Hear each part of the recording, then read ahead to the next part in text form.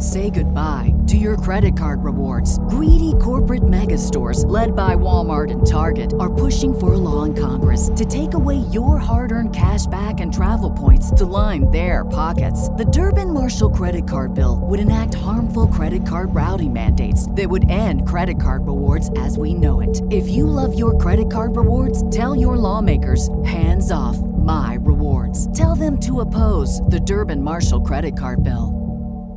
You know, she's in the movie Heaven's Prisoners. I don't need to say anymore. And then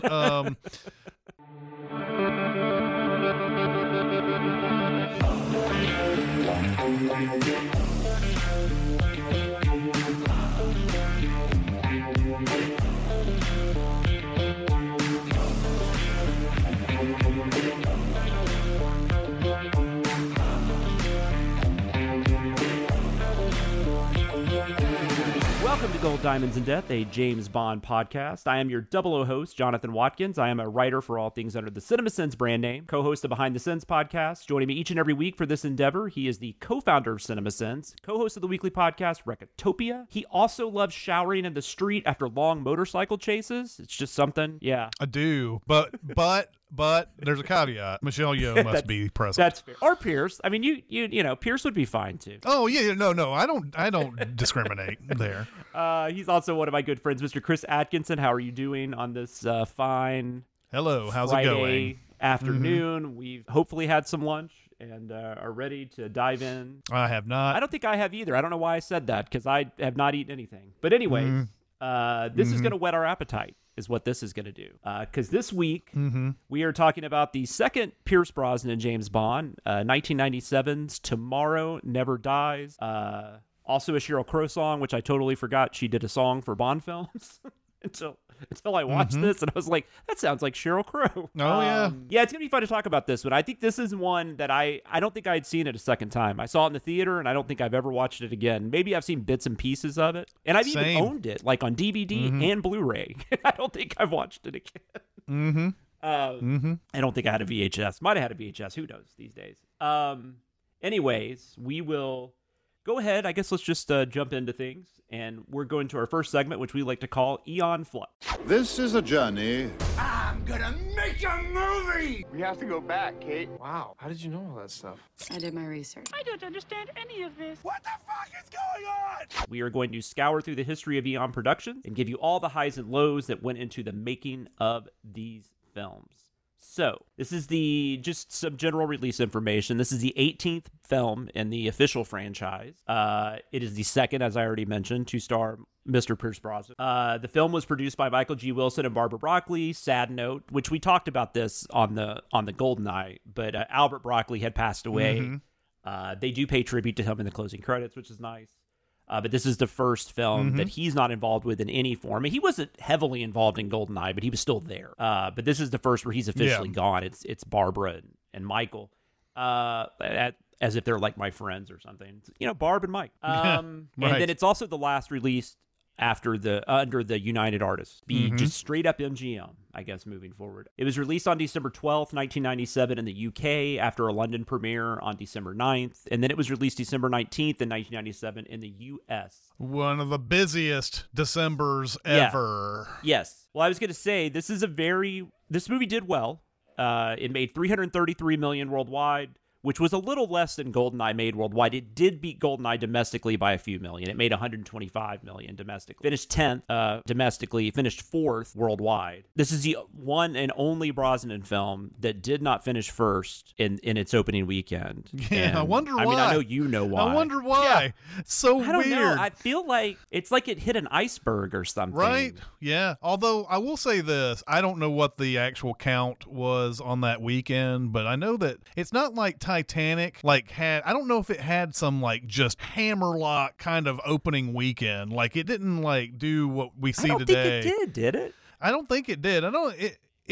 It did obviously did very well, but the thing with Titanic was that it had such long legs. It just kept making 20 million every weekend. But yes, it would have been obviously second to Titanic that weekend. Yeah, so I didn't write it down, but I think if I remember correctly, Tomorrow Never Dies, it made about $25 million in its opening weekend. So Titanic, I think, made like 30-something maybe. But what's interesting, the Titanic on its first weekend, it made $28 million. Yeah, so it wasn't that was which then was big. Oh, I mean, it was big, but it still wasn't even by the 1997 standards. It wasn't even that big because remember Lost World earlier in the summer. Lost World had some huge opening, which you look at it now, it's like that's puny, but it was like 60 maybe, which was unheard of. Oh, maybe bigger. I think the weekend, yes. I think it was Memorial Day weekend. I think over the entire whatever they count for Memorial Day holiday, I want to say it was like 90 million. It could be. I think you're right. Yeah. I think it was one of the closest to hit 100 on after a 5-day or whatever.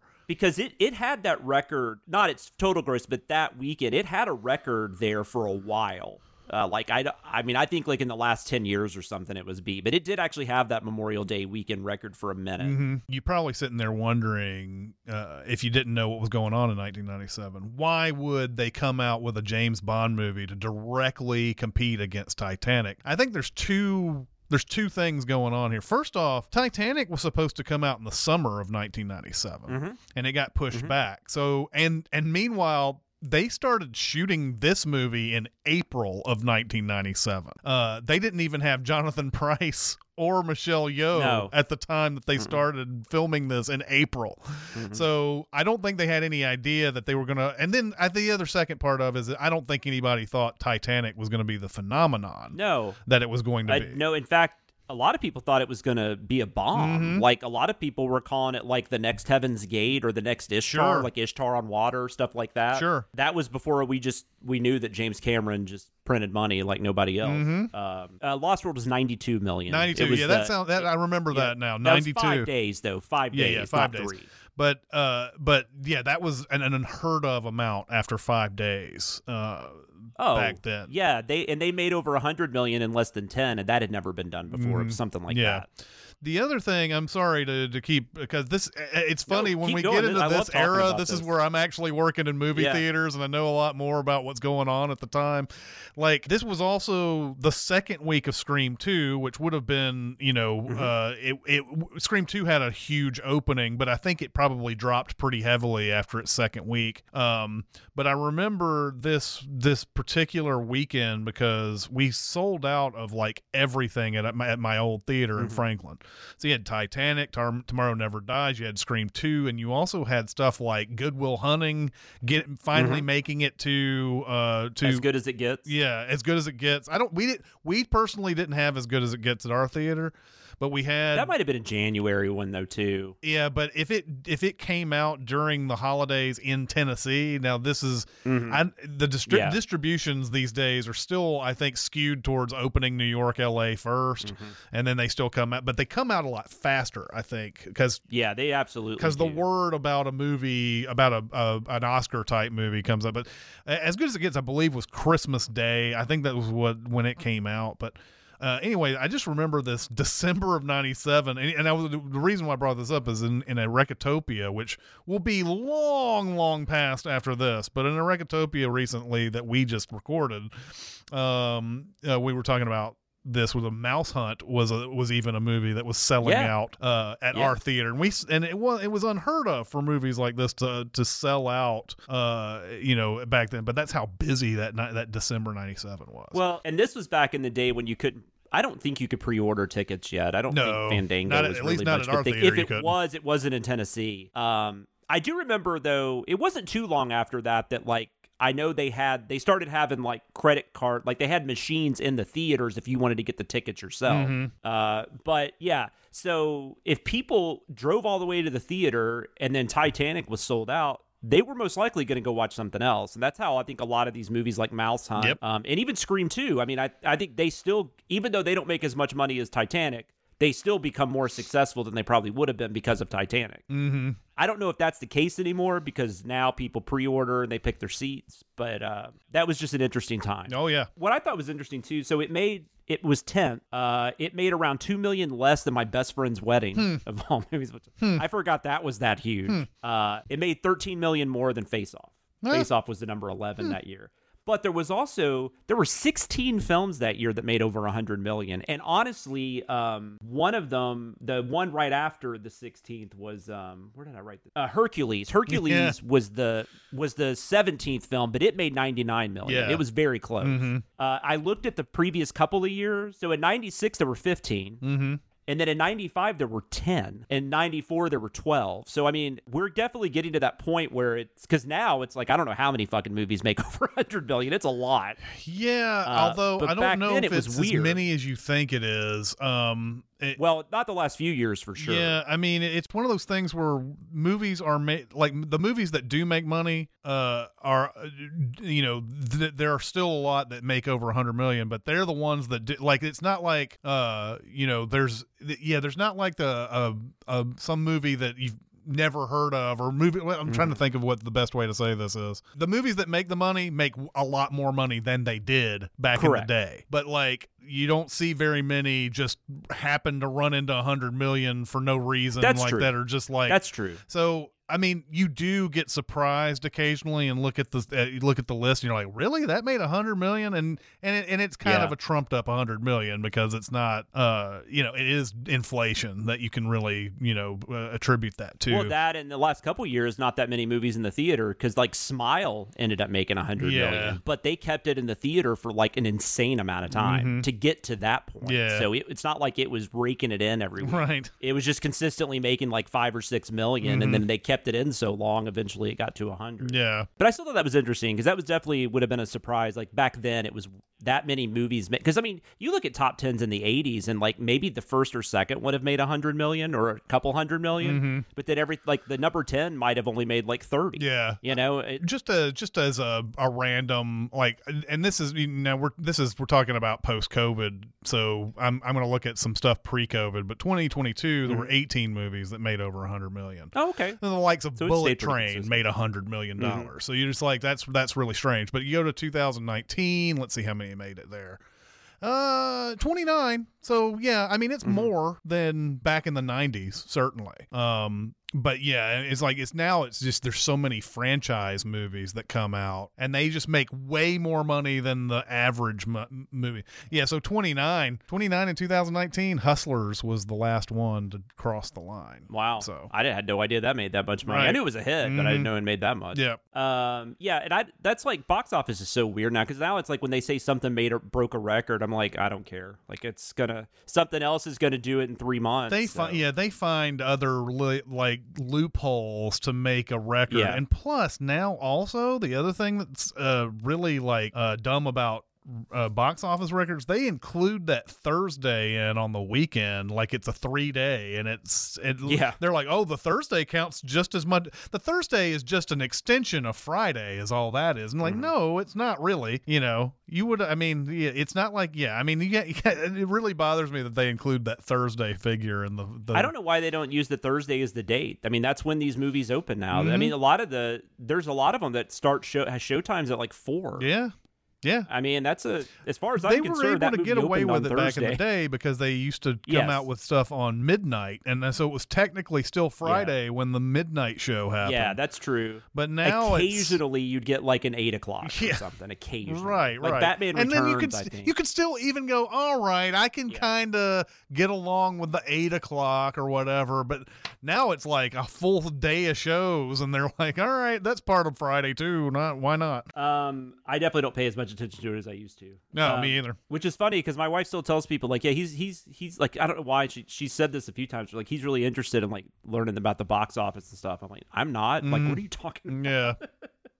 But anyways, other top 10 films that year though, I forgot how much Star Wars A New Hope. I forgot how much that made on its special re-release. It was edition, like over 130 million. Yeah. Well, it also, that special edition, that Star Wars special edition came out in, I believe, January of 97. And that's quite a feet to, I mean, I know it's Star Wars, but still, it's not, nobody is in school. I mean, everybody's in school, everybody's working. It's not a summer release. It was, Empire and Return didn't do as well, No. but I mean, but that one definitely did. And then, the other interesting thing was Titanic made a little over 600 million domestically. The second place film that year was Men in Black. It made $350 million less. Yep. Yep. Still made a lot of money, but I just thought that was fun. Oh, yeah. We already mentioned Lost World. I think Liar Liar and Air Force One were the only two I hadn't mentioned that were on the. Yep. Liar Liar, kind of a surprise top 10. It was. I remember it being huge. I just didn't remember it being that big. Yeah, it was big because that was a big deal too. I think after like for Jim Carrey it was because the Cable Guy was the year before and it didn't make that much money. Yeah. It was the first Jim Carrey to not make 100, I think, something like that. It was one of those. I think that's right. Which is well, it was after. Did Ace Ventura make 100 the first million? Ace Ventura may have missed it, but everything he had come out with after that for sure made over 100. And then Cable Guy was like his first like considered bomb. Yeah, and I think it still made like 60 million or something. It didn't like. Yeah.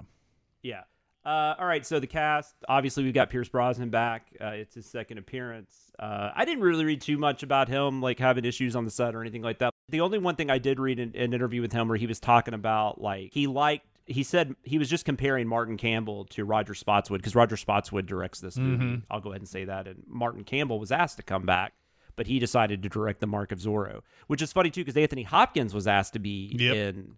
I think he was going to play Carver, right? He was. And then he decided to do Mark of Zorro instead. Well, that's the thing. Though this is from the IMDb trivia, and again, sort of a refresher. The Blu-ray box set that I have of all these Bond movies that goes all the way to I think it goes all the way to Skyfall. It might go a little bit past. I don't know.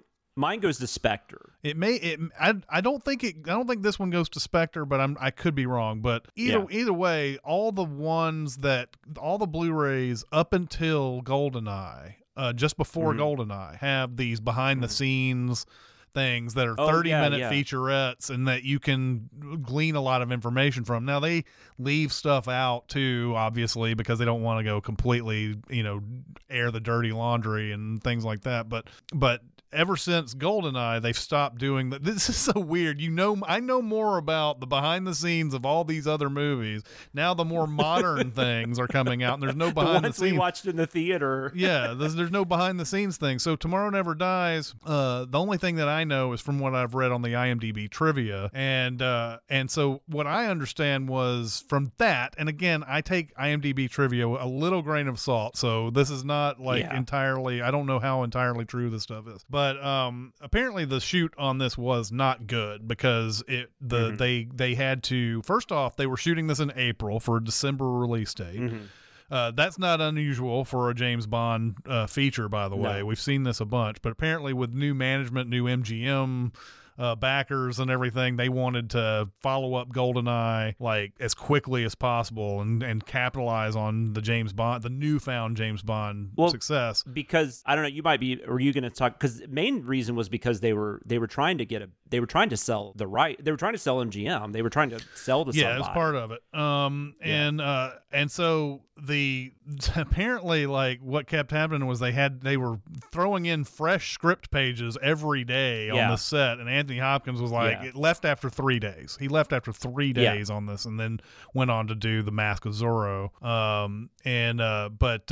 Mask. I said Mark. It is Mask of Zorro. Yeah, there is a Mark of Zorro that came out way back in the day. The Mask of Zorro was what he went on to do, and then they ended up getting Jonathan Pryce later. I don't know how later, much later it was, but like I said, when they started shooting this in April, according to the IMDb trivia, they didn't have Jonathan Pryce or Michelle Yeoh cast at the time, so it was apparently a hectic shoot. That's all correct. Yeah, but I was gonna say, Brosnan did say it was rushed, and he didn't particularly like that, but he said, it comes with the territory. It's part of the job. He's like, what am I going to do? Complain that I'm James Bond? Basically. Yeah. He seems like a really, really nice guy. Yeah. Really professional. He did say, and he wasn't knocking Spotswood, but he just said that he really liked Martin Campbell's directing style because Campbell was very organized. He storyboarded like everything to the most minute detail, whereas Roger was more just like, I think we'll do this today. Yeah. He was just really...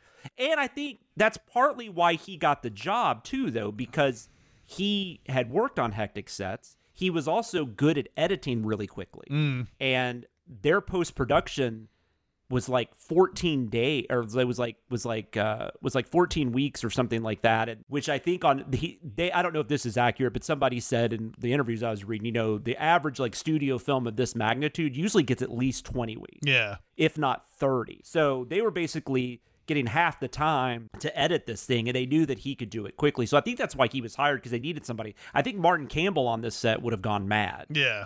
And because he needed the time, because he had a lot of time with GoldenEye, because I mean that's 6 years later. Mm-hmm. Yeah, no, everything you said I read about too, so that actually is accurate. But yeah, IMDb trivia is interesting. I did get a glean into Spotswood's demeanor when I watched the deleted and extended scenes on this movie, and he introduces each one on the Blu-ray, and gotcha. and he's like, he'll sit there and he'll say, well, we wanted to do this, and he's like, he's like, we had to cut this one scene, which means we had to cut this other scene and whatever. And we'll get into some of there's a couple of cut scenes I want to talk about, but cool. But it's hearing him talk, he seems like a pretty laid back dude. And absolutely. That's what I'm sure he was kind of like, don't worry about what's going on here. I'm sure it looks like chaos, but like, whatever, man, we'll just shoot it, I'll talk about a little of the cast, but we will get back to Roger's Spotswood for sure.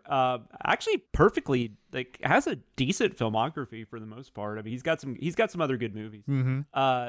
Jonathan Pryce did play Elliot Carver, as we said. Jonathan Pryce, if anybody listening doesn't know the name, he was did a lot of Terry Gilliam stuff early on, like Brazil and Baron Munchausen. He was also in The Age of Innocence. He had done Evita like right before this. Yep. I think that was I think Evita got him a lot of it. Got him probably more attention than he had before that. I mean, I always kind of knew who he was. I don't know if I knew his name necessarily, but like I had obviously seen some of his movies before Evita. And for me, it was he played James Link in Glengarry Glen Ross. That was main thing for me. I watched that later in life, though, I think, than you did. Yeah. I don't think I saw that in 92 or whenever it came out. I think I saw it like late 90s or something. Yeah. But yes, he's awesome in that movie. You feel so bad for him. Yeah, I know. And Pacino, and that's when you're kind of like, oh yeah, Pacino's kind of scum. Yeah. He's just like, he's tremendous scum in that. I mean, you like him, you like Roma in that movie, but like he's a scummy dude. So weird. Michelle Yeoh. Oh, we already mentioned Anthony Hopkins was offered the role first. I actually did not even read he was on the set. I didn't even know he ever got to the set. Interestingly enough. But so that's cool. I'm glad you brought that up. Michelle Yeoh it's Wei Lin, right? Yeah, Wei Lin, yeah. So this was her first Hollywood film. She was the former winner of the Miss Malaysia World Contest, which I actually randomly saw her on the Graham Norton show, like right before Oscars.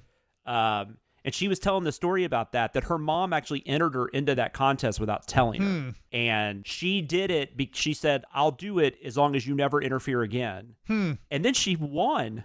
Wow. The thing she didn't even have any fucking interest in doing, she just won.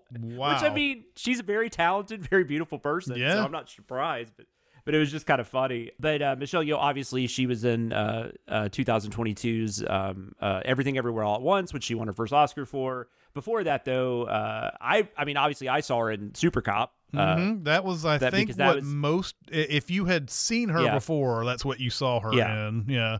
Absolutely. And then, of course, like 3 years later, though, she's in Crouching Tiger, Hidden Dragon. So that's, big. And then she's done a lot of stuff since then. Crazy Rich Asians was a big thing. Yep.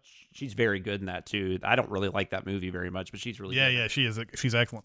She's like the evil mother-in-law or whatever. Yep. Who actually has a heart of gold. Oh, sure. Shang-Chi, Star Trek Discovery, was in some episodes of that. Might actually eventually be in her own Star Trek series if they're actually going to make that Section 31 thing. Who knows? Maybe we'll have news on that by the time this episode releases. Yeah, she's great. The only other person I saw that might have been was Natasha Henstridge was rumored to be in that role, which that like fascinates me on so many levels. Like I don't know because this Bond movie really does. So, and Chris obviously knows this. So, we've got the separation of Hong Kong is going back under the rule of China right around that. Maybe already did. I think they already did in 97. But because of that was happening, Hong Kong was going out of the rule of the UK and out of the rule of China. A lot of people came and tried to get work in the States. And so that's why you had John Woo came to the States and Jackie Chan. They started releasing a lot of his films. Rumble in the Bronx was the previous year, obviously Super Cop. Yep. And this film feels like it is a reaction to that. Like this film uses a lot of, there's a lot more hands-on-hand fighting in this movie than I think I've ever seen in a Bond film. Yeah, which in fact apparently the scene in the bicycle shop scene. Oh yeah. Michelle Yeoh wanted to do what she'd always done, like in Hong Kong, which was no stunt doubles, and apparently the fight was such that they had to hire Jackie Chan's fighting crew or whatever to do that. I don't know what you call it. To do that scene, I don't know what you would call it either, but whoever his stunt coordinators were, Jackie Chan's people had to come in and help out with that scene. And you can't. And when you see Michelle Yeoh doing this type of stuff, you realize like she's done like 2 or 3 movies with Jackie. At least 3 movies with Jackie Chan at this point. It's obviously a lot of that is worn off on her, and it looks amazing when she's fighting. Oh yeah, it's awesome. And I'm just like, I'm picturing Natasha Henstridge in that role, and like it's just weird. It's just so weird. Like I wonder if her coming in changed how they did some of the action sequences. It probably did. I get the sense that scene probably wasn't even in the script, probably, because if you look at that scene, it comes kind of out of nowhere in the movie. It's almost like they're like, well, we have Michelle Yeoh, we should have a Michelle Yeoh scene in here, and it seems like they just like completely like blocked and cut that thing like right then and there, like, we can do a basic scene in the bicycle shop. So. Brosnan loved working with her. And like you said, she was mad about not being able to do some of her own. I mean, I don't know if she was mad, but she was just kind of irritated. But a lot of that has to do with U.S. insurance, too, like the insurance restrictions on these movies. Jackie Chan was kind of irritated, too. Like, he wanted to do more. Like Rush Hour and stuff. She wanted to do more. Yeah, when he started doing Shanghai Nights and all that kind of stuff. Yeah. Terry Hatcher is in this movie as Paris Carver. At the time, she would probably be mostly known for being on Lois and Clark. After this, though, now I think she's probably mostly known for Desperate Housewives. She's done several movies. I mean, she was in Tango and Cash. She's great in Soap Dish. Have you seen Soap Dish? Yep. There's that scene where, because she plays an actress on a soap opera, there's that scene where Kevin Kline says, "I love your eyes," or "You have the most beautiful eyes," and then she just says, "You should see my tits," and then she just walks away. It seemed like a lot of things revolved around Terry Hatcher's breasts back in the day. She has a famous Seinfeld episode. They're real and they're spectacular. That was her. I forgot. But then, she's in the movie Heaven's Prisoners. I don't need to say anymore. And then, she's in 2 Days in the Valley, was another movie that I remember her from. That has nothing to do with the breast, but I just wanted to come up with 2 Days in the Valley was another movie that I remember her being in back in the 90s. She's been in a ton. She has.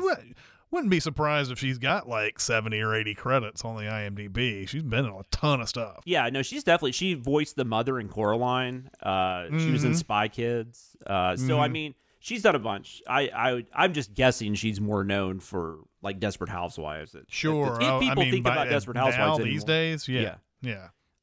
Which I watched every season of, not going to lie. So it's interesting too. So she plays Paris Carver, which is the wife of Elliot Carver. I couldn't think of his first name in the movie, the Jonathan Pryce character. She's not in the movie for long, but she has a couple of pretty good scenes. And she actually kind of regretted playing the role, not because of anything. It was mostly just because she thought it was kind of forgettable. There just wasn't a whole lot to it. Apparently, in the original idea that, which we'll get into the writers, but that one of the writers came up with, this was going to be someone that Bond, like madly, was still in love with. And the later drafts and stuff got farther and farther away from that. And you have that really weird scene where, like, M is telling him to pump her for information. And like this is a completely different M, by the way, from from GoldenEye. GoldenEye, it's like, I don't like you. I'm going to put you in a situation where you might die, and I don't give a fuck about it. And now it's like, haha, you have sex with the women, eh? And it's like, isn't really that weird. Amazing? And Moneypenny's the same way. Of course, Moneypenny's always been kind of a like enabler to Bond, and like, oh, I love the fact that he like bangs all these chicks. One of the things about Terry Hatcher's role in this is that she also got pregnant during this. Like, she had been married, I don't know, for a couple years, and she got pregnant with her, I think, first and only child. I think that's right. I think she was like 2 or 3 months pregnant. Wasn't she? Right. And apparently she showed up late. This is before Pierce Brosnan knew she was pregnant, and they had an argument or a row, if you will, since it's British. And then he had to apologize because he found out that it was because she was pregnant. He's like, "Oh, I'm an asshole." Yeah. I mean, you know, the Desperate Housewives, you can look that up. I mean, there was a lot of commotion on that set too, and a lot of it had to do with her. So I don't know if she could be someone somewhat difficult to work with. I don't know. I mean, I would think in this type of situation, she probably didn't have the leverage though to really do it. So maybe that was irritating too. I don't know. Mm-hmm. But yeah, I mean, when you look at this role, it's like it starts off kind of interesting, and then she's just. You know, she's just kind of exactly. I mean, just kind of there after a while. And just like any other woman that you've seen in Bond's past that get into Bond's life and then they die, they kill her. And I don't know, the way the movie goes, I don't know that we needed her to be someone that he's just madly. I don't know if that would work either, No. but I think when she took the role, it was a little different. I don't know. If you were concerned out there that the producers and writers and stuff were not still sexist, here's a story. Celia Ward was up for the role, and they decided that they wanted her. They told her they wanted her, but 10 years younger. My God. What the fuck? I think in The Fugitive, she's like 40 something. Yeah, she always looks younger. Amazing in that and whatever. I know. We were just like focusing on people's looks and stuff. But it's like Celia Ward's great. I love Celia Ward so much. I think Celia Ward is a good actress. It's just annoying. It's really annoying to hear that. For sure. And that's why I mentioned it, because basically that's kind of what they were saying. She didn't look young enough. And I'm like, you gotta be fucking kidding me. This is 97. Because The Fugitive was 93. So I mean, whatever. Yeah. I'm not upset. She was on House, and she was like in her 50s, and that's she true. still looked great. I forgot she was on House. Mm-hmm. Monica Bellucci auditioned for the role, and she just didn't get it. Brosnan apparently said something like, Bellucci Bellucci auditioned, but the producers were too stupid to cast her or something. The fools turned her down. That's what it was. Thank you. Yeah, and then she ends up in Spectre, I think, somewhere. Oh no, later on. It's Spectre. Yeah, Spectre is the one. It's in Spectre. Yeah. Yeah, and she also, but unfortunately, she kind of gets like the same type of role as Paris Carver. It's not a great character by any means. Yeah, it's just kind of nice to see her. Because I like Monica Bellucci a lot. So next, we've got Götz Otto. He played Richard Stamper. He is like maybe, and not that it gets the actor. The actor is totally fine. Like, he's perfectly good in the role. And dude's been in a ton of movies, mostly German movies, but he's been in a ton of movies. But it is like one of the most just generic henchmen. I mean, it's like they just bleached his hair, because bleach blonde hair was a thing in the 90s. Like, if you were a henchman. It's like Christopher McDonald and fucking Terminal Velocity's got bleach blonde. Right. I don't know. But anyways, we can talk about him more when we talk about the movie, but our opinions. He was in Schindler's List, which I did not know that. I don't think he had like a big role, but he's in it. He was also in a Heart to Heart TV movie I did not know existed, and now I'm going to have to go find. So, what movie? A Heart to Heart TV movie is like a... Oh, really? Yeah, I guess they just made like a Heart to Heart movie in 1996. And maybe I did see it, I just don't remember, but I loved that show. Apparently, and this is also according to the IMDb trivia, it said when he was called in for casting, he was given 20 seconds. He was given 20 seconds to introduce himself, and he simply said, "I'm big, I'm bad, I'm bald, I'm German." 5 seconds, keep the rest. No, I read that in like 2 or 3 different things, so I believe that is true. Totally forgot Ricky Jay was in this movie. Might not have really known who he was at the time, though, either. I don't think I did, but this was a big year for Ricky Jay, because he was in Boogie Nights, and he was in The Spanish Prisoner, also in the same year. It's funny, Ricky Jay, I know Ricky Jay enough now that like at the very beginning, when everything like cutting around and there's all these people and they're like focusing on with the camera, I was just like, kind of just like humorously to myself, is that Ricky Jay? Because he's unmistakable. And sure enough, before I even knew that was really him, he's on the opening credits, Yeah. so I was like, oh, nice. I forgot that he was in this. This is one of the most interesting casts, I think, of any Bond film.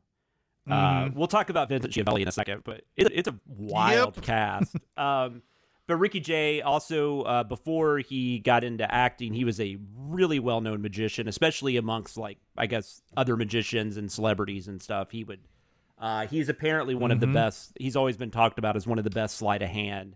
There was this trick I read about where it was just like somebody looked at a card, they didn't know what it was. I mean, they looked at a card, he didn't know what they were doing. He asked them to put it back in, he cut the deck or whatever, and have you heard about this? And there were like 2 stacks of cards, and then he said, what was your card? And he said, what was the card you were thinking of, or something like that. He said 3 of clubs, so he turns over 1. And then this other guy in the audience that wasn't involved in the trick was like, Ricky, I thought of a card too. And he's like, well, what are you talking about? He's like, well, I thought of a card too. He's like, well, tell me what it is. And he's like, King of Hearts or whatever. And then Ricky Jay turns over the card on the other side, and it's whatever that guy said. So God. I just read about it. I want to try to find like footage of him doing something similar to that, because that's got to be amazing. Yeah. But yeah, so he's been in a ton of Mamet, and Mamet and Paul Thomas Anderson cast him in a few things. He's also in The Prestige. Yep. But he was in Spanish Prisoner, Boogie Nights. He was in House of Games, which was Mamet's first directorial film. State and Maine. I don't know that I remember him in State and Maine, but I haven't seen that in a while. I love him in Heist. I remember what he was. He's in State and Maine, amazing too. in Heist. Yeah, Heist is great. It's a great day for a race. What kind of race? The human race. He's very good with Mamet's Mamet's language and stuff. Magnolia though, he's just like in like the opening thing, right? Yeah, he's like a director. He's a multicam director. That's right. So he's just like, cut to the card, cut to the fucking card. That's the only thing I remember that Ricky Jay says. His character's in that movie, name is Henry Gupta. He is one of Carver's.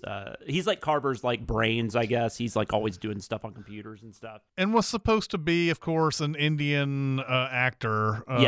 When because they named him Henry Gupta, and I guess they just didn't need to change the name once they put Ricky Jay in there. I don't they could have understand just made him like Henry Smith, whatever. Bob Smith. He sadly died though in 2018. I didn't write his age down. But he was not very old. I mean, he was like in his 50s or early 60s at the oldest.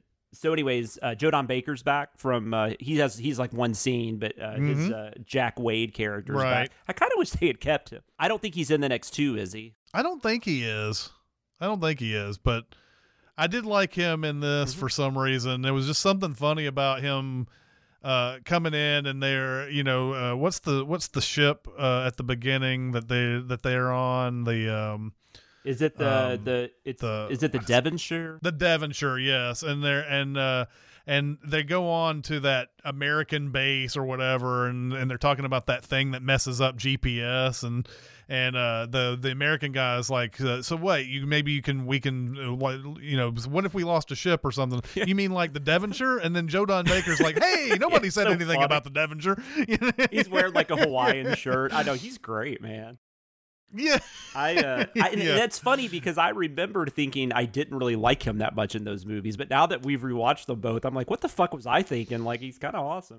Vincent Schiavelli, we just mentioned, who also sadly has passed away. He passed away in 2005, actually. He was only 57. Yeah, he had some really bad, I can't remember what it was. It was a bad illness. He's one of those guys, you might not know the name, but if you see him, it's impossible not to recognize him. He's like this really tall guy. He's got like I don't mean this mean, but he's got like a really long face, and he's the guy Patrick Swayze runs into in Ghost on the subway Fast train. Times from Ridgemont High was probably he's a teacher or whatever in that. He's in One Flew Over the Cuckoo's Nest. He's in Batman Returns, People versus Larry Flint. He's in a bunch of stuff.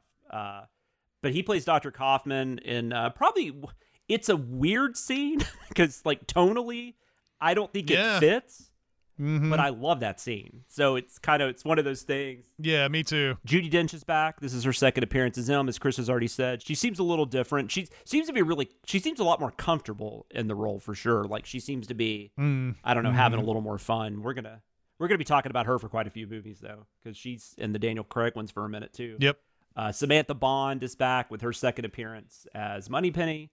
Desmond Llewellyn is back, his 17th and next to last appearance as Q, which is really sad. We do get Colin Salmon joins the cast. He's Charles Robinson. He's kind of M's, I guess, right-hand man or whatever. I like Colin Salmon. He just looks like, he's just like so fucking cool looking. Like there's something about him. Like he looks like he's like really like just like a professor or something. Like I feel like every time you have like a professor, just make it Colin Salmon. Yeah. Got a great voice. It's amazing. So I'm always happy to see him. But yeah, he was in Resident Evil, Punisher Warzone, Alien vs. Predator, The Magnificent London Has Fallen. Jeffrey Palmer plays Admiral Roebuck. He's kind of like just like a, I don't know.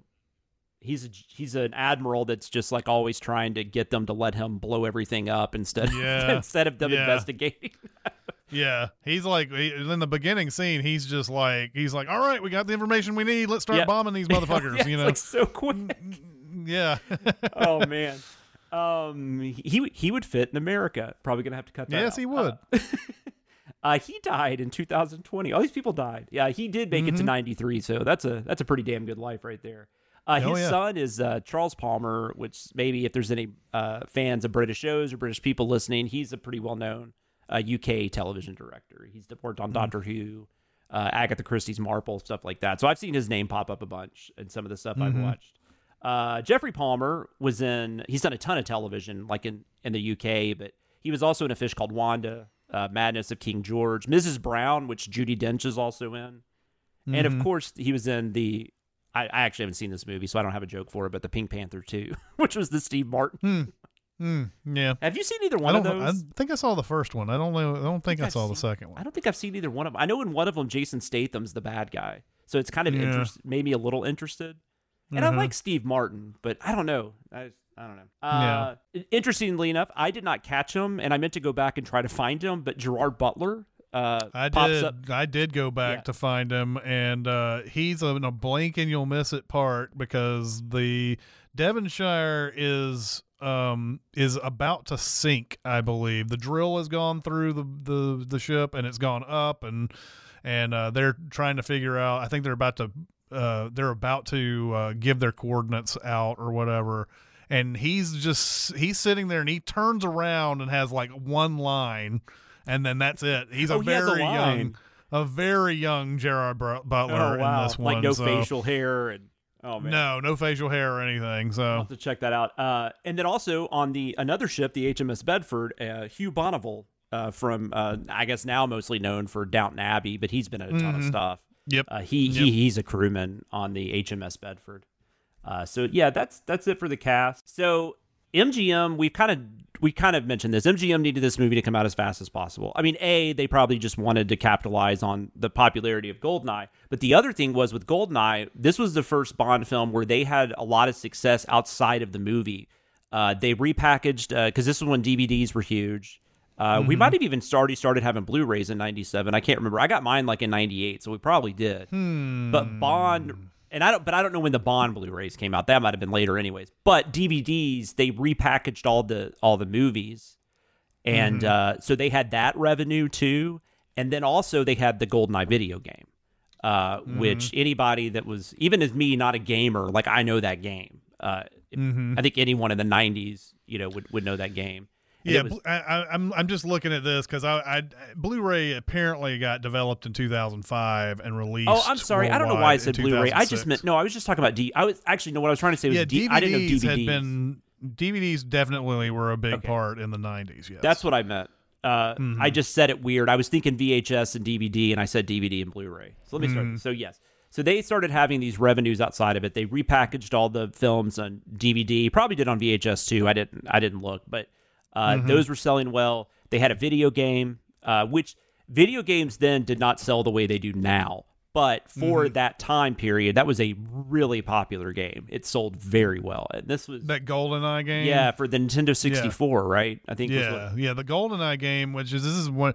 This is I guess I I missed out on that one because that was one that a lot of people I know who are like slightly younger than me. Yeah. That was right in their wheelhouse of when they started playing games, and GoldenEye was a huge one for them. So yeah, I don't know if I've ever played it. I just knew what it was because I just heard people talk about it. And but because of that, also MGM is trying to sell off a lot of their stuff because they're not doing well financially. Outside of the Bond films, they weren't really doing much of anything at that time. Yeah, well, we already mentioned Martin Campbell was offered to come back after directing GoldenEye, but he decided to direct The Mask of Zorro. So they brought in Roger Spotswood. I already mentioned this. I'll mention it again, though. A lot of the reason they liked Spotswood is because he was very much he worked quickly, and he edited, like, mainly with the editing, because they did. It was 14 weeks of post-production. The average studio film at the time usually had at least 30, if not 40. The guild only mandated 10, though, which I thought was interesting, because, like, I'm surprised that anybody was allowed to do like 30 or 40. They did pretty much have a blank check on this movie, though. MGM was like, whatever you got to do, we just want this to be bigger, better, that kind of thing. And I mean, they did make money, but because this was, I should have mentioned this, we're talking about the budget, because the budget for this, like, it made a few more $1 million stateside than GoldenEye, but the budget was $50 million more. GoldenEye was like $60 million. Tomorrow Never Dies was $110, which seems like a really high budget for that time period, but probably because of Titanic, nobody talked about it because everybody was just focused on like that Titanic budget. So I don't know. Roger Spotswood, this is his first and only Bond film. He directed his first film is a early 80s slasher film that I really enjoy called Terror Train. And then he also did a really cool movie from the late 80s called Shoot to Kill. It was Sidney Poitier. It was like his first movie back since like the 70s. He also did Stop and My Mom Will Shoot. Yep. The Sixth Day, which is an okay later Schwarzenegger film. Yeah. From what I remember. I haven't seen it probably in 15 years. He also did Ripley Underground, which is it's not a sequel necessarily to The Talented Mr. Ripley, but it is based on one of the books in the series. Barry Pepper plays Ripley in that. It's actually quite good. It's not as good as The Talented Mr. Ripley, but it's quite good. He also collaborated on the 48-hour script with Walter Hill, and so on and so forth. Initial writers, John Cork, Richard Smith, and novelist Donald E. Westlake were brought on. Oh, wow. Yeah, Westlake was he's written the Dortmunder series, which had been adapted into a few movies. The Hot Rock with Robert Redford. What's the worst that could happen with Martin Short and Danny DeVito? Yeah. Never seen that, but that's based on one of them. He also Lawrence, wrote the right? Richard Martin Lawrence. Martin Lawrence. What did I say? Martin Short. Oh yeah, those are two very different. God, now I want to see it with Martin Short. Yeah. Martin Lawrence, yes. Probably the only person ever to mix those names up. And Donald E. Westlake also, he wrote under a pen name Richard Stark, and he wrote all the Parker novels, which, Payback, the Mel Gibson movie, is based on one of those. The Jason Statham movie, Parker, is based on one of those. There was a movie from the 60s with, all of a sudden, I can't remember his name, but it was called Point Blank. Lee Marvin, Point Blank, is also based on. So he was a pretty well-known novelist, and he also wrote the screenplay for The Grifters, which he had been nominated for an Oscar. Yeah, so he came in and did some writing. He wrote 2 different treatments that revolved around a villain who was going to destroy Hong Kong on the eve of Hong Kong being handed back to China, which is what we were talking about earlier. They felt at the end of the day, though, they felt that would already be dated by the time they released it, which it would have been. So they decided not to go that route. Bruce Fierstein, he was one of the writers on... Huh? Firestein? Yeah, I guess so. It's F-I-E-R, though, which is weird, but... Yeah, it's still Firestein. F-E-I-R, sorry. Yeah, Firestein. He wrote the initial script. He was inspired by his experiences working as a journalist during the Gulf War, which that makes a lot of sense when you see how the movie turned out. Spotswood then brings in like a few writers. They kind of do like almost like a TV writer's room thing where they start, because they're just trying to get this thing written really quickly. Those included Nicholas Meyer, who wrote Star Trek II, The Wrath of Khan, and directed it too. Dan Petrie Jr., Kurt Wimmer, who is the guy that directed Equilibrium, I believe. Yep. Leslie Dixon and David Campbell Wilson. They were all brought on. But Firestein did come back to do the final polish, and he actually has the sole credit. on the script. So I guess he had the most to do with it. Carver gets compared a lot to Rupert Murdoch, but Firestein actually said he wrote the character to be like Robert Maxwell, who was like this tycoon who died in 1991. His body was discovered floating in the Atlantic Ocean, presumed to have fallen overboard on his yacht, which is similar to the headline that Elm wants them to put out there. Yep. Which I didn't know that until now. I always thought this was just supposed to be Rupert Murdoch because that's what they always said. That's what everybody said when it came out. Yeah, although I'm not sure how big Fox News was back in this period of time. Like, I don't know, but maybe I'm remembering wrong. Maybe people have said that later. That's what was going through my head when I watched this. And maybe Fox News had become pretty big. I know that they came in the 90s, so I mean it's probable that they had become pretty big by the time this movie came out. And the 24-hour news type thing that started around the Gulf War, right? Wasn't that CNN kind of? Yeah. That was, people on the ground, saying there's some sort of attack underway, and we had never seen anything like that live before. So, see now, Fox News was launched October 7th, 1996. So it would be interesting that I'm sure there are a number of other, who knows, maybe they had that maybe as soon as this Fox News was launched. I mean, this is technically they started filming this in April after it had launched. So maybe they knew something about Murdoch before that they kind of implemented in this. I don't know.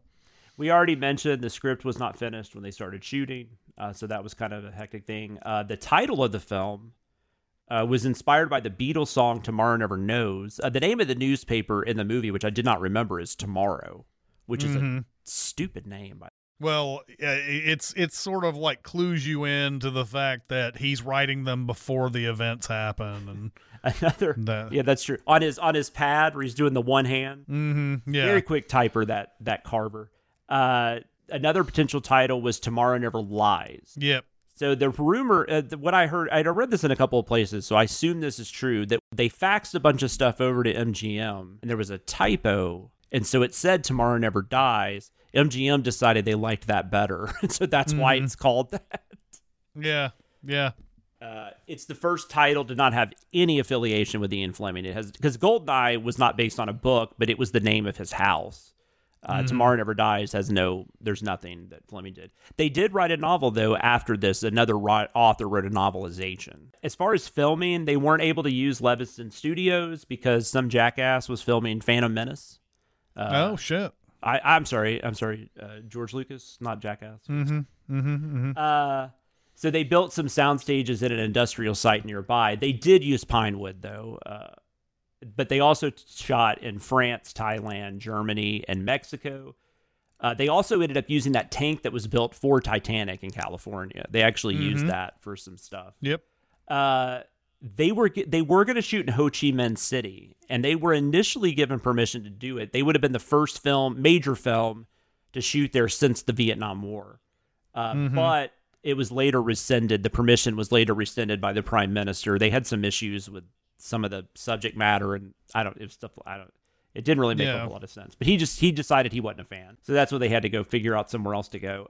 Yeah, they ended up going to Thailand, and I think they ended up shooting around where they shot The Man with the Golden Gun. That was it was at least close to where they shot Man with the Golden Gun in certain locations.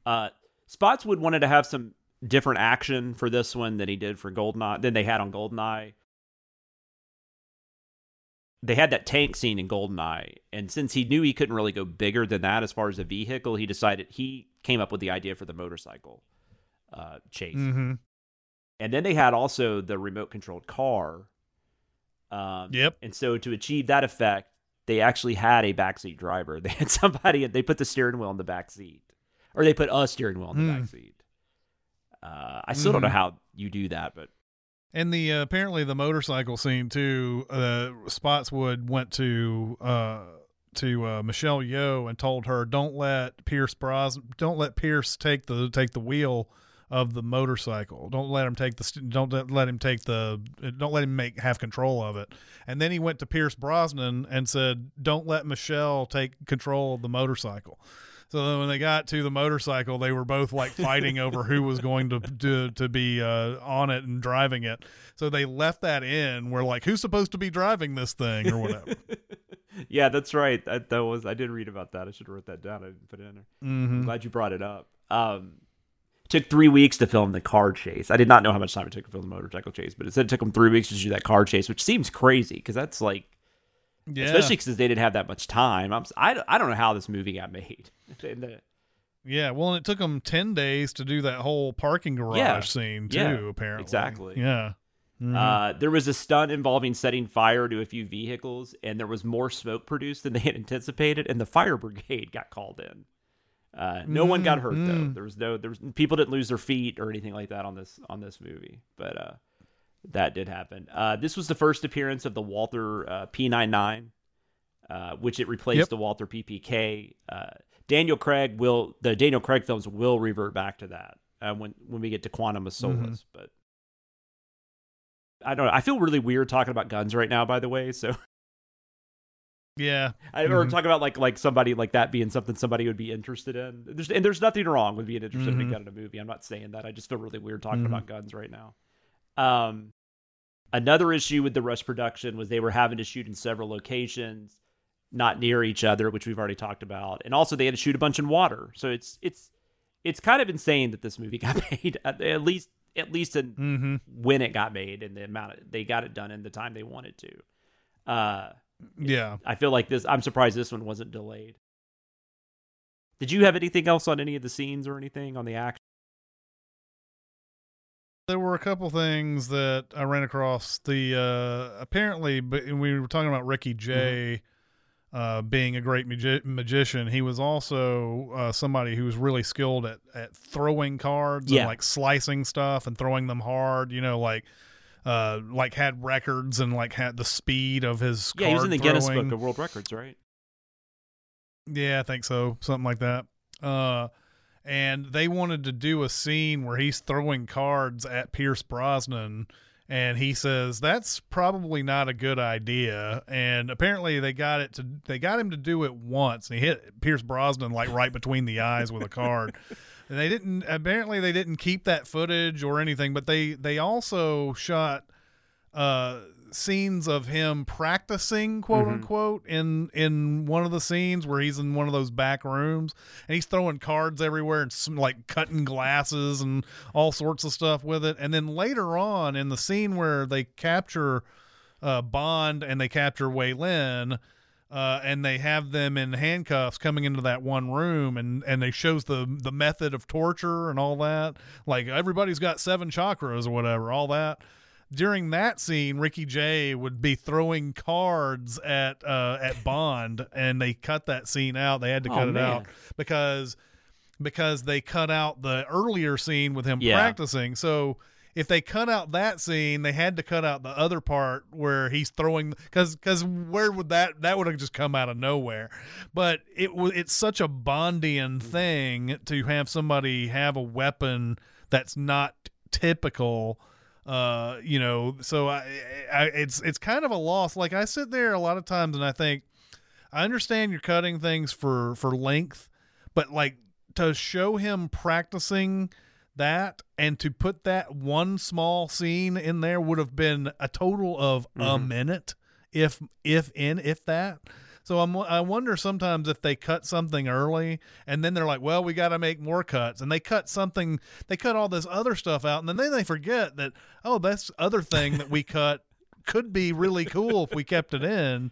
I don't know how that works. I don't know how because they actually got this under 2 hours, which was the first time they had done that since Diamonds Are Forever. So there must have been an edict somewhere saying, let's try to keep this down. And they finally realized that, more showtime. Yeah, that was a big deal money, back then. I guess it's not anymore because every fucking movie is 2 hours and 40 minutes. Well, and you can put so many movies in one. That's true. In multiple auditoriums now that it's just so easy to do that. That used to be a huge deal. I remember that with with Showtime. So that's why another reason why they thought Titanic wasn't going to do well. And that's probably why Titanic did. It was like a slow roll.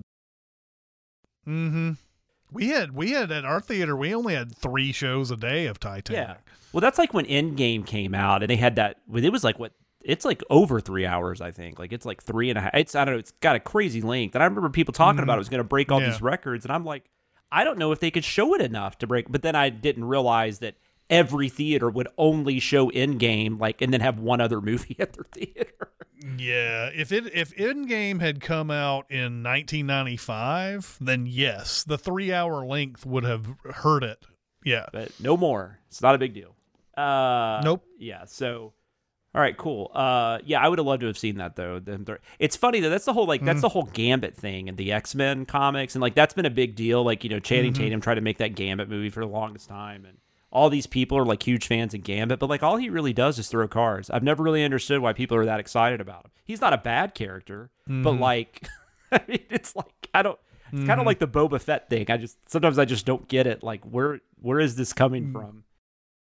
And I may not have made this clear, by the way. I saw the 2 deleted scenes with Ricky Jay. They don't show the Pierce Brosnan thing getting hit in between the eyes, but they do show him doing the practicing, and in the middle of that scene where Brosnan and Yo are escaping, he has a scene where he's throwing cards at people, and it's like lodging in their skin. And it's like a nice homage too to like maybe Odd Job or whatever, right? I mean, it feels very Bond, very like, Odd Jobby, and it feels like, and that makes him a lot more interesting than the blonde guy, who's just a blonde guy, and that's all he is. Yeah. He's big, he's bad, he's German. That's right. Music. So John Barry was actually in talks to return, but they wouldn't pay him enough. Basically, it was salary. It was some kind of salary dispute. I don't know what the issue was specifically, but he recommended David Arnold, who ends up scoring the film. Well, and he also, I guess, felt like he was annoyed that he was going to have to be tied to doing the Sheryl Crow song. That was a big hang up for him, and also the guy he recommended. Who'd you say his name was? It's David Arnold. David Arnold also felt that way about having you have to look over the song that they're making for the movie. When they originally hired him, Arnold, he was actually writing the theme song too, and. He did write a sample. He wrote something because he wrote it with Don Black, and the vocals were done by this guy named David McAlmont. And then MGM was like, no, we want like a bigger name, a name people know. And then so they had submissions. This group called Swan Lee, who I'd never heard of until now. Pulp, which was a kind of a 90s alternative Pulp. Group. Saint Etienne, I don't know how to pronounce that. It's Etienne. ATN? Yes, ATN, yes. And then Mark Allman, who was I think he was the lead singer of Soft Cell, Tainted Love. Yeah. And then Sheryl Crow. And then Sheryl Crow obviously was picked. And yeah. And then the Sheryl Crow song is Tomorrow Never Dies. The composition Arnold wrote, though, was performed by Katie Lang. It was called Surrender, and that's over the closing credits. It's the 4th Bond film to have different an opening and closing song. Interestingly, the music for the indoor car chase was co-written by this group called the Propeller Heads. And I remember them. Well, yeah, they were known for that song, History Repeating. Yeah. Shirley Bassey was the vocalist on that. I didn't remember that for some reason. Yeah, I forgot about that. Yeah. And then, if you do want to hear some of these other songs that were written, Pulp retitled theirs "Tomorrow Never Lies." It was released as a B-side on a 1997 single called "Help the Aged." I'm sure you can just find it on Amazon Music or something though. Yeah. And then I guess they were the only one that did that. Then never mind. But then you also had the Katie Lang song got eventually did. Moby created a remake of the James Bond thing. I remember this when it came out. I'd forgotten about it, but now I'm like, oh yes. And I got to be honest, going back to Arnold, because we talked obviously about how bad the GoldenEye score was. I guess this one's better, but I got to be honest, like I don't even remember it. Like and I just watched this movie like last night. And I can't. I watched this movie just before we started recording, and I couldn't tell you anything. So I guess it wasn't bad, but it wasn't like memorable by any means. Yeah. And the Moby James Bond theme's okay. I don't know. It's kind of silly. But Sheryl Crow's song was nominated for a Golden Globe and a Grammy Award. She did not win either. But yeah, I guess we'll talk about that song later. Critical reaction, currently on Rotten Tomatoes, it's at a 57% from 93 critics. Average rating is 6.1 out of 10. And it's 53% from audiences, 3.5 out of 5. So it's very mixed. It still is, for the most part, even like more modern takes on it. It's still like it's not divisive, but it's definitely mixed. At the time, Roger Ebert gave it a positive review. He said, Tomorrow Never Dies gets the job done, sometimes excitingly, often with style, with the villain slightly more contemporary and plausible than usual. I have things to say about that. But anyways, and then he said it also brought some subtler than usual satire to the film.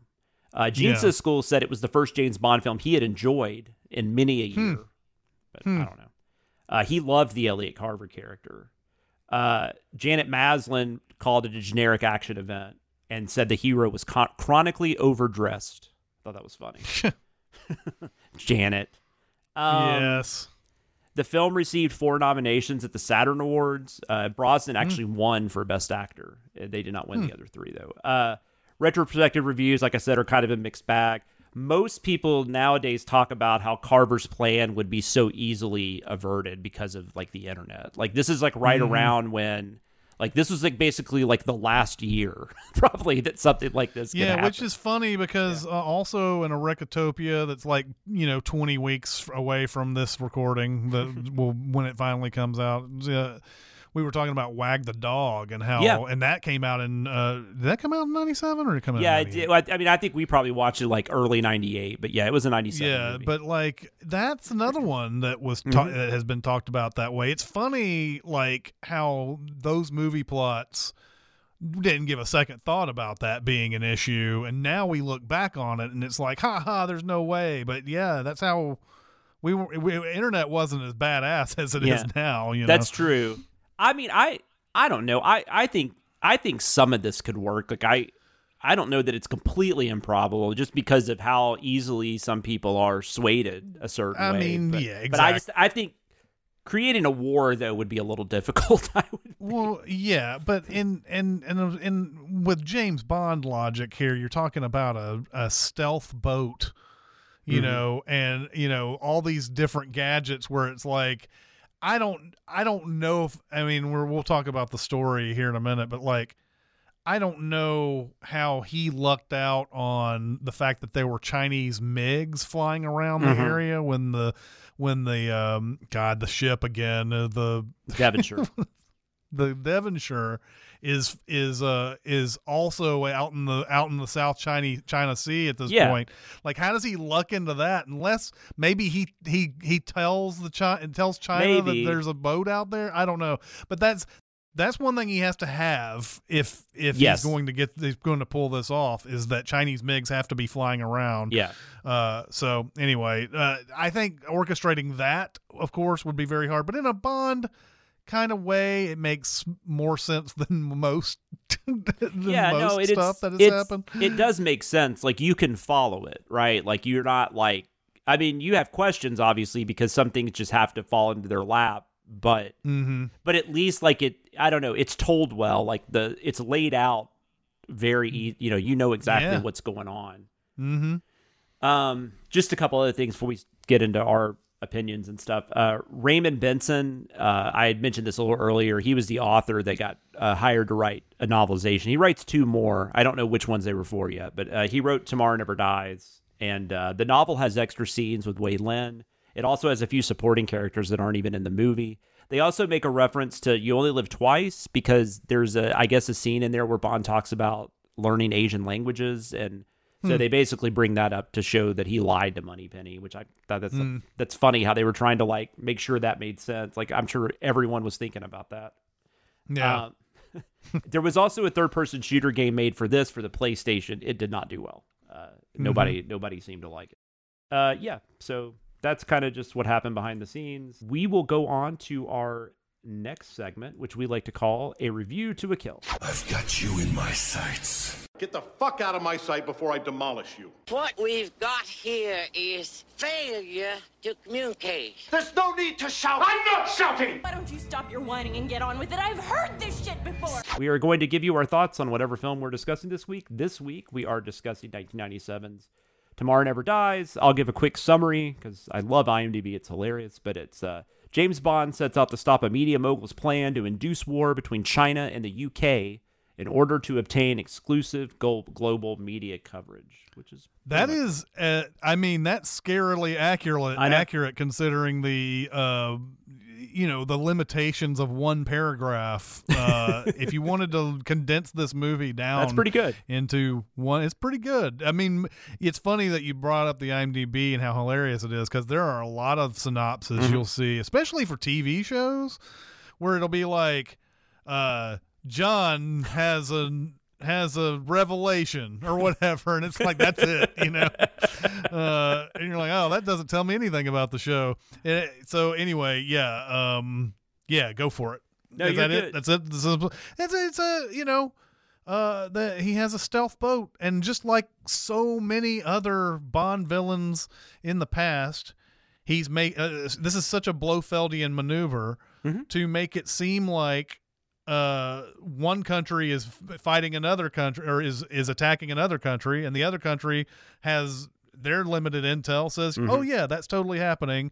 There can't be a third boat out there that's this is the thing that kills me about Bond in the world of Bond, though. This has happened so many times now in the world of James Bond. Yes. There's always been a third thing out there causing conflict between two countries.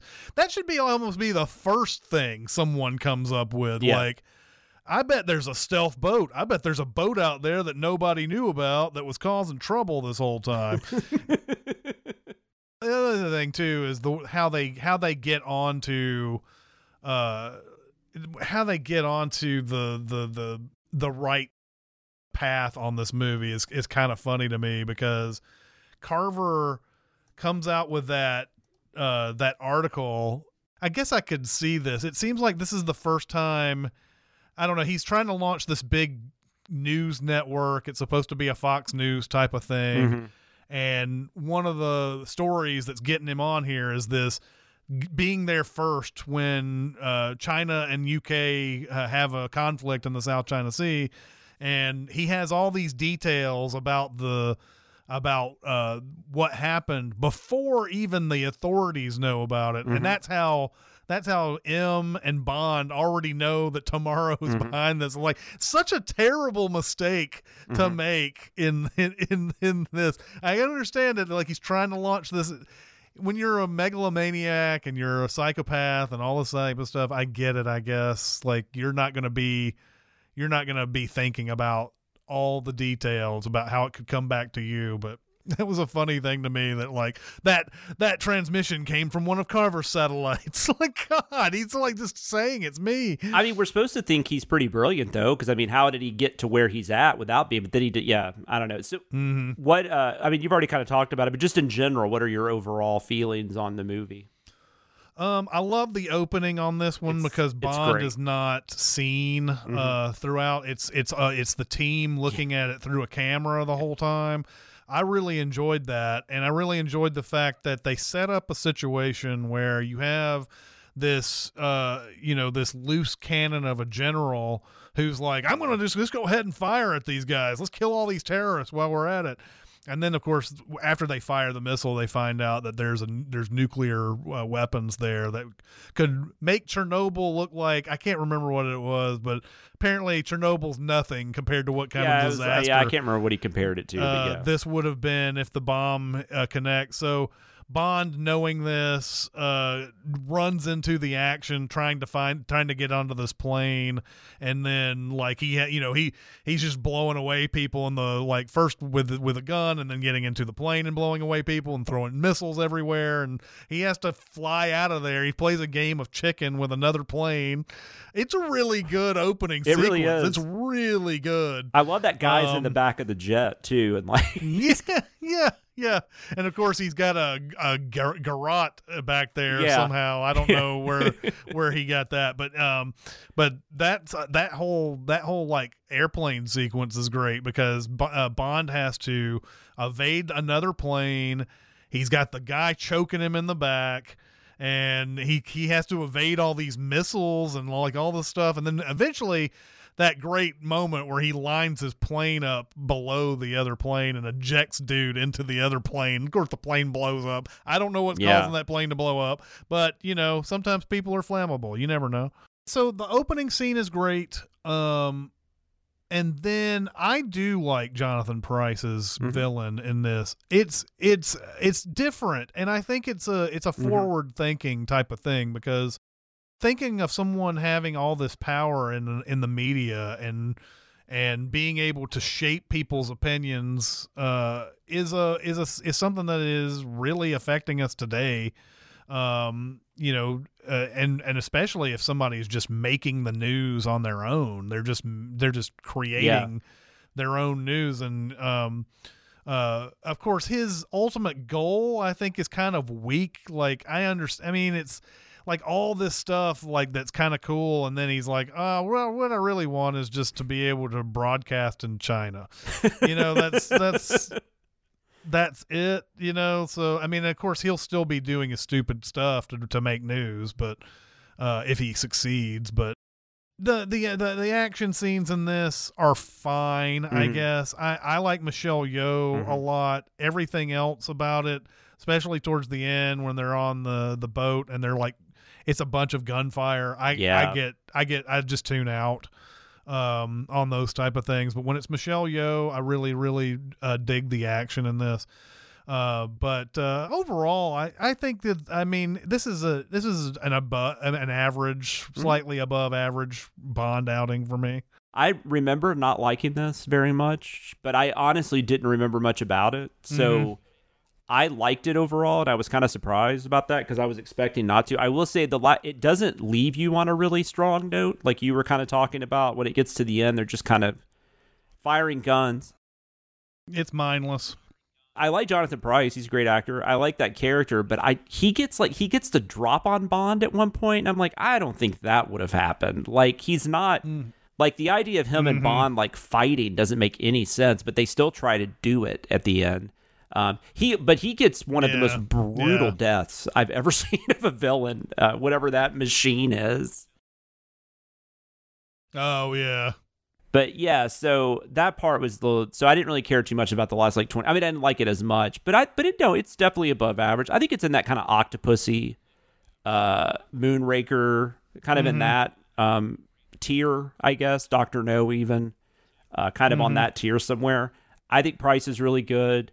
Michelle Yeoh is awesome. I do like the bike sequence. I think that's a lot of fun. We talked about the Vincent Schiavelli scene a little bit, but like that scene is hilarious. But like it's so goofy. Like it's just, but it's like there's that part where if you're listening to this and you haven't seen it, the henchmen or whatever are trying to get into Bond's car and they can't because it's got all these shenanigans that Q created. And I think Chiavelli's about to kill him, and then he gets a call from the people down there, and they're like, "Yeah, you got to get the information out of him how to get in this car." And then he's like, "I love Chiavelli in that scene because he's like, I'm sorry, this is really embarrassing." Yes, it's really funny, and the whole lead up to it too is that Brosnan is like. He's like, you can't shoot me from there. Yeah. That's not going to look like suicide. And then he goes, well, I could shoot you from Stuttgart and make it look like suicide. I'm like, what? Well, then do it then. Why are you in this room? I mean, I think that scene with the cell phone, it could kind of go either way. I mean, the fact that Chiavelli doesn't think he does think it might be a trap. That's why he won't let Bond do it. But I don't know why he wasn't thinking, well, if I do it, I don't know what you do in that situation. So that was fine. I don't either. That was fine. But it's also kind of, it's kind of like it almost makes the ending of that when Bond shoots him, you kind of feel bad because because even though he's a killer, it's just like such a charming scene. So when it ends like a point blank gunshot to his head or whatever, it's a little It's a little brutal, but I love that the movie does stuff like that. That's fun. Like, and they do feel like asides, and I guess maybe that kind of fits with Roger Spotswood, the way he directs, and the fact that they didn't even have a complete script when they started. Yeah, and it's pretty. I mean, it's a basic one-liner thing, but I do love the fact that he's like, I'm just a professional doing a job, and then Bond is like, so am I. But that part, God, that part kills me though. And he's like, he's so unprofessional. I'm so sorry. Yeah. Oh yeah. And then there's stuff like that. But I think also knowing about the background of it that I didn't know when I first saw it, it's kind of impressive that it's as good as it is. So maybe that even gives it a little bit of a leg up in some ways. Mm-hmm. Michelle Yeoh and Brosnan do have chemistry, but like, I wish they had just completely avoided because they do kiss at the end, right? Or they're at least intimate. They do, then they implied that they're going to have sex on the boat there at the end, because they don't let the rescue boat they don't flag down the rescue boat. They're just like, let's just stay undercover. Yeah. And like, I don't care. I mean, at the end of the day, I don't care, but it just, in the way they did it, it felt added on. Like, I almost feel like they would have, like, I don't know, maybe they didn't have the time to hook up before that, because this is only a couple of days. Yeah, they don't really, because they're the point where they would normally hook up, which is where the shower scene or whatever. She handcuffs him to the pipe and says, "I work alone," and then we go off and do that bicycle store scene right after that. And I like the idea of them together. Like, I would have been cool with her coming back for another movie. I mean, that would have been awesome. And the stuff they do is really smart too, because there's like that whole, like, I love the whole like ending part, because everybody they know there's a stealth boat. Instead of like, I don't know, like they both work together to tell their governments this is what you're looking for. Of course, nobody out there in these boats, the Chinese or the UK boats, know where this boat is going to be, and they're looking for everything that they can to find it. But I love how they work together at the end, and I also love the fact that since they can't find it, Bond sets off that grenade so that they can see where it is, and it's just I think that's just well plotted out, done. That stuff's cool. I guess it's just the action that's not as interesting. Yeah. Like when they're doing all the discussion and the political intrigue and all that, it's really good. But the action, is for the most part the weakest part of this movie. And I don't know exactly what Nicholas Meyer contributed, but like that whole thing with that there's a stealth boat and stuff, that felt very Star Trek, like a cloaked ship. Yeah, and maybe that's just me thinking too much about it, because it's not like there haven't been like movies with submarines and stuff or stuff like that. I mean, it's all like a chess match, kind of thing. Yeah, the Hunt for Red October was a famous one that did that, and apparently that was something that had been toyed around with in the 80s by actual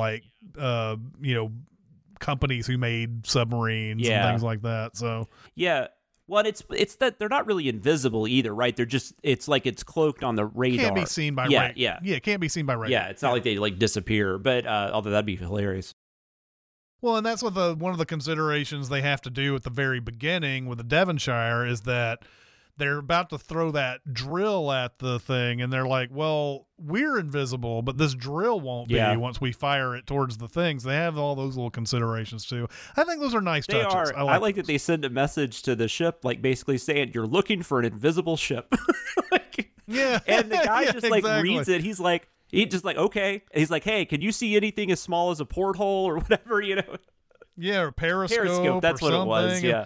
And it's like, okay, I guess we're gonna have to do it the old-fashioned way. I love details like that, and I think that does elevate this movie a little bit over some of the ones that might be close to it. Like, because I don't know. There's something about Carver though that just, I mean, he's fun, but I don't know. There's something about like I said, this movie tonally goes off a couple of times, and I don't know what it is, but I feel like I like Jonathan Pryce more than I like the character. I think he's having fun, and so I think it's fun to watch him. Oh yeah, it's even fun. Like sure. I love when he's like typing away on his little iPad thing or whatever that's supposed to be. It's just and it they could have developed that. I mean, we're talking about a production that's being very rushed here, but like exactly. So that's probably what a lot of it is. But like they could have done a lot more with the power that he wields as a huge media guy. Like he could have he could have tried to ruin James Bond in the newspapers if he wanted to, or tried to do something to that effect.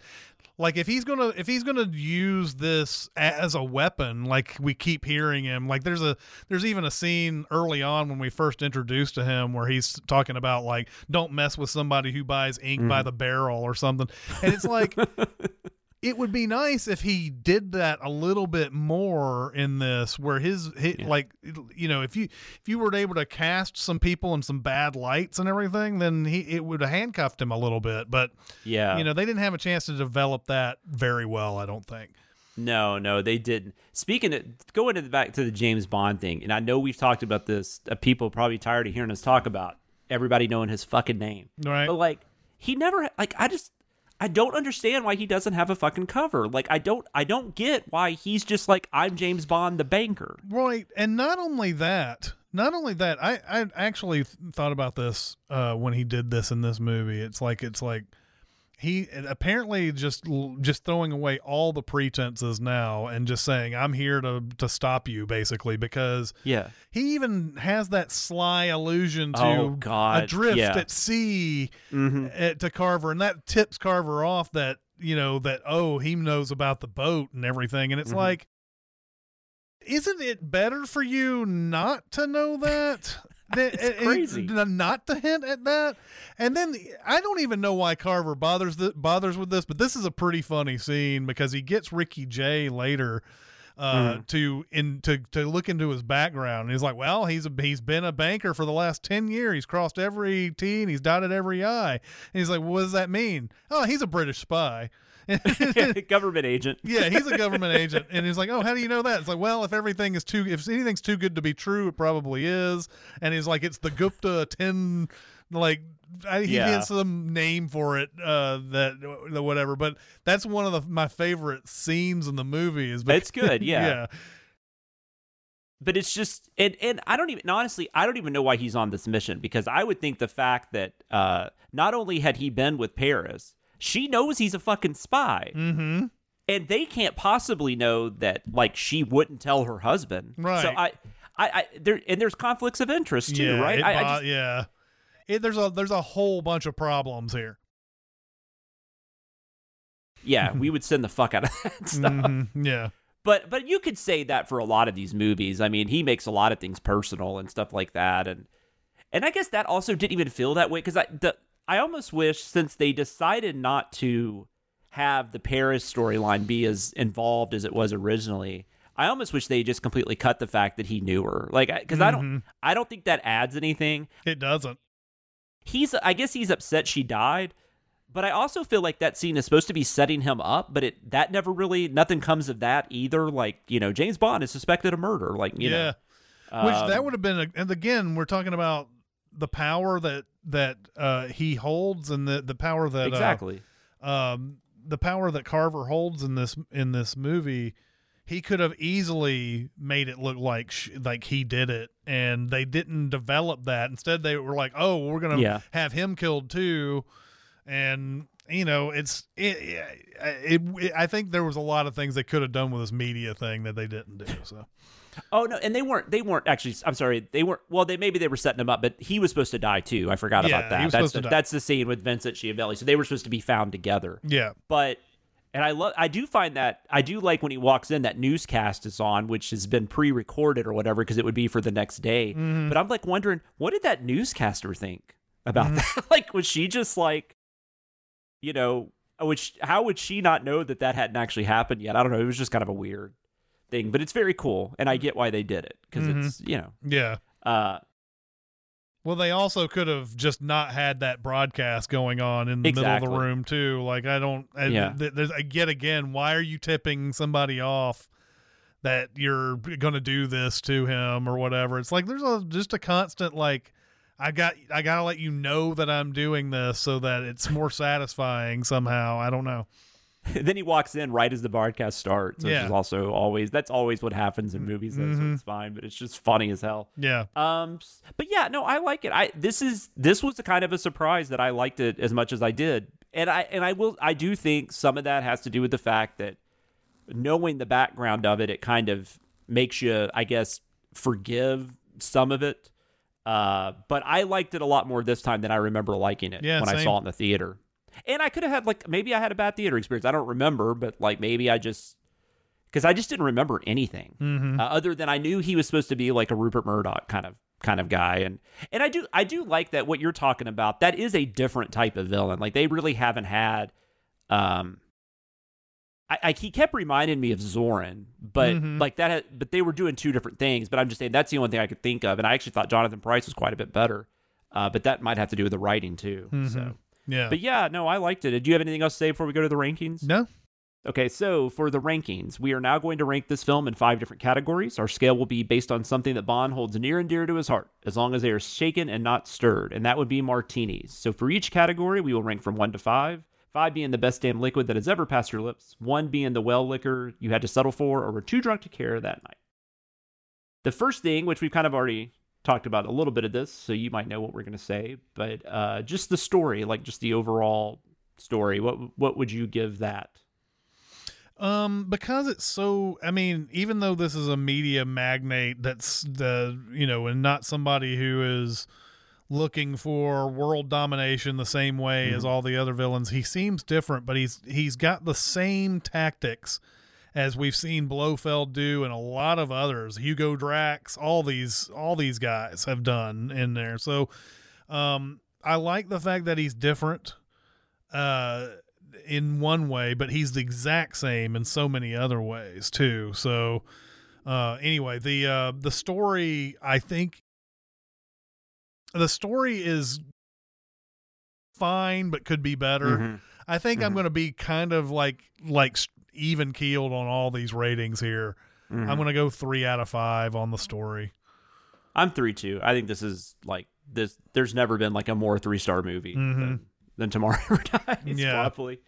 And then the Bond. I guess I'll start. I mean, we talked about last week when we talked about GoldenEye, how Brosnan just kind of comes right out of the gate. He's like ready to go. And so this just feels like more of that. I mean, he's really good in this. And it's interesting. I'm really excited. I've seen Die Another Day in enough. I've had enough of recent screening of Die Another Day to know what I think of that one, but The World Is Not Enough I haven't seen in forever either. So I'm really excited to see if that's changed for me too. Because I think I would have said going into this, Brosnan was maybe. I mean, I'm not counting Lazenby when I talk about my favorite or least favorite Bonds. I had a feeling coming into this, I would probably say Brosnan was my least favorite. Doesn't mean I don't like him, but just out of the 4. But I don't know. Maybe that'll change because I think he's really good. At least in these first 2, he's really good. So I'm like 3.5, 4, somewhere in there as far as the performance goes. Yeah, I'll go with a 4 on this. The villain henchman. So we've got Carver, we've got Gupta. And then I can't even remember blonde. We have blonde guy. I don't remember his name right now. He's Stamper. Mr. Yeah. Stamper. All across the board here. I like Ricky Jay a lot. I wish they used him more. Yeah. I like Jonathan Pryce a lot. I wish they had done a few things different with his character. And of course, yes, Stamper is just your typical. I liked him a lot though. I mean, he's the typical henchman guy who goes in. Yeah. So yeah, again, this will be a 3 out of 5 for me. No, he's perfectly fine. It's just, and maybe it's good actually. He just doesn't really have he doesn't have like a gimmick or anything. Like he's just, and that's okay. There's nothing wrong with that. It's just it's just different. It just felt. But would you say 3? Yeah, I'm the same. Ricky Jay, speaking of not only am I it sucks he died when he did, but also he would have been so amazing in 70s cinema, I think. I don't know exactly how old he would have been then, but I'm guessing he would have been in his 20s or something. But probably, yeah. I'm guessing he was born in the 50s. But I'm just I don't know. He would have been awesome, in Taking a Pelham 1, 2, 3, have him be one of the criminals or something. He would have been amazing. Yeah, he's born in 46. Oh hell yeah! So he could have been in 70s cinema. Yeah, he died at 72. It's unfortunate. Yeah, that's. I mean, we still got a lot of fun performances out of him, but I don't know. He's awesome. Yeah. He's almost like almost like a Peter Lorre or something. Like he's just, I don't know. There's just something about him. I always get excited when I see him. His first ever anything was A Midsummer Night's Dream in 1982. Huh. And then he did a Simon and Simon episode, and then House of Games, which that's where you start with your David Mamet. Is that 91 or 90 or 87? Something? 87. Oh, okay. So, yeah. But he was House also of Games is pretty good. Yeah, I love it. I remember I watched that because that was Roger Ebert's, I think, #1 film that year, and so I watched it. I didn't really get it then because I was only like 11 or 12, but I've watched it as an adult, and I've really enjoyed it. But he was also in his next few, and Things Change. He was in Homicide. Yep. But it's been a while since I've watched those, so I don't know how much he had to do in them.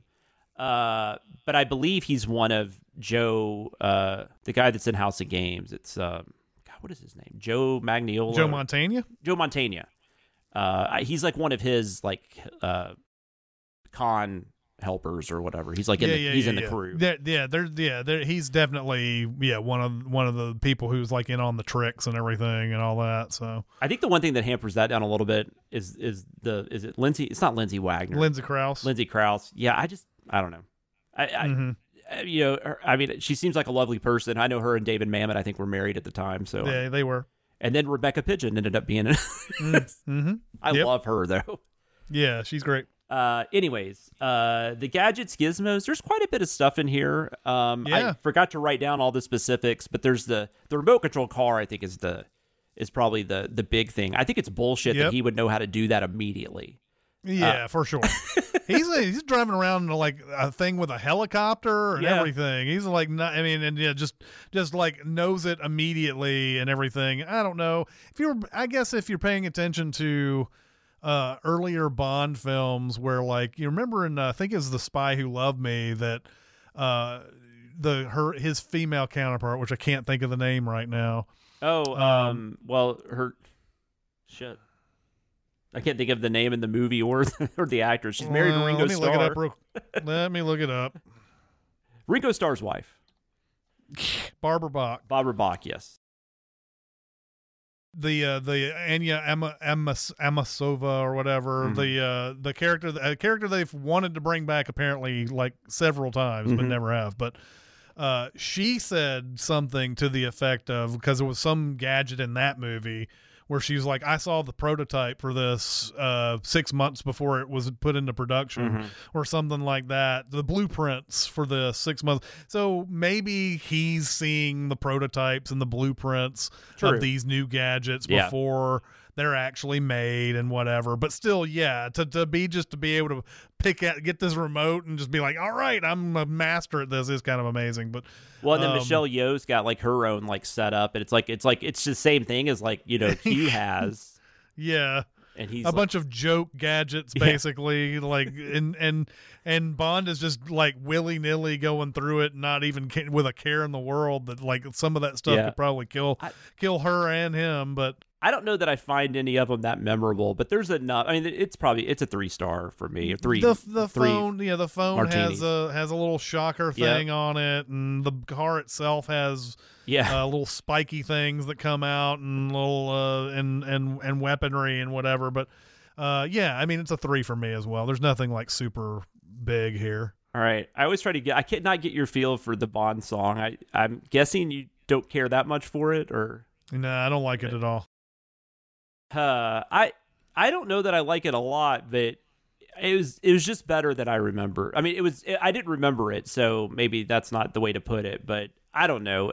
The melody and everything is fine, but I just and I love Sheryl Crow. Her first like 3 albums are amazing. Love Sheryl Crow too. I don't think this is a song for her though. This is not a song for her.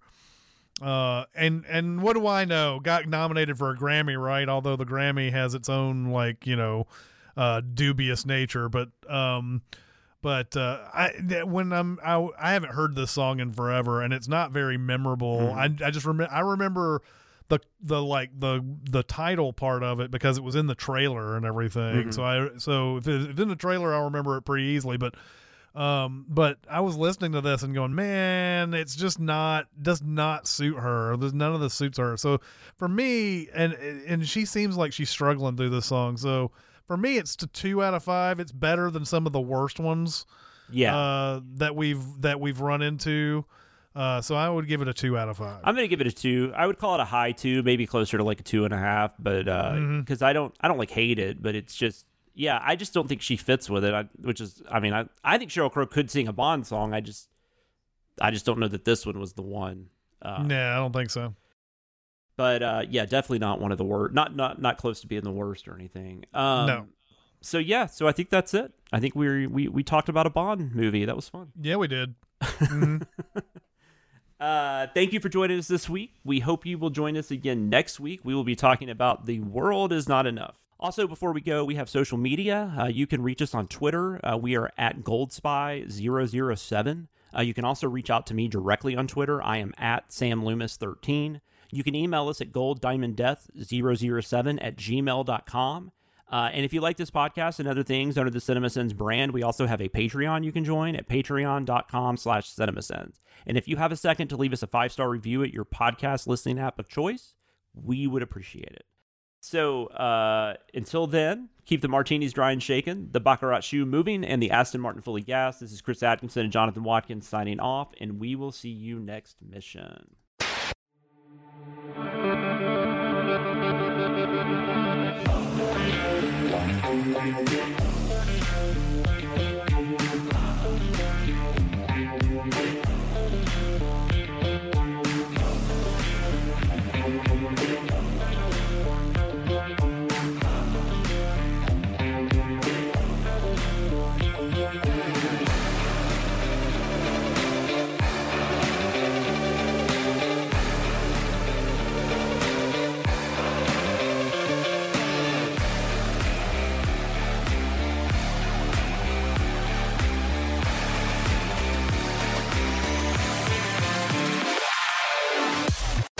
Say goodbye to your credit card rewards. Greedy corporate mega stores, led by Walmart and Target, are pushing for a law in Congress to take away your hard-earned cash back and travel points to line their pockets. The Durbin-Marshall credit card bill would enact harmful credit card routing mandates that would end credit card rewards as we know it. If you love your credit card rewards, tell your lawmakers, hands off my rewards. Tell them to oppose the Durbin-Marshall credit card bill.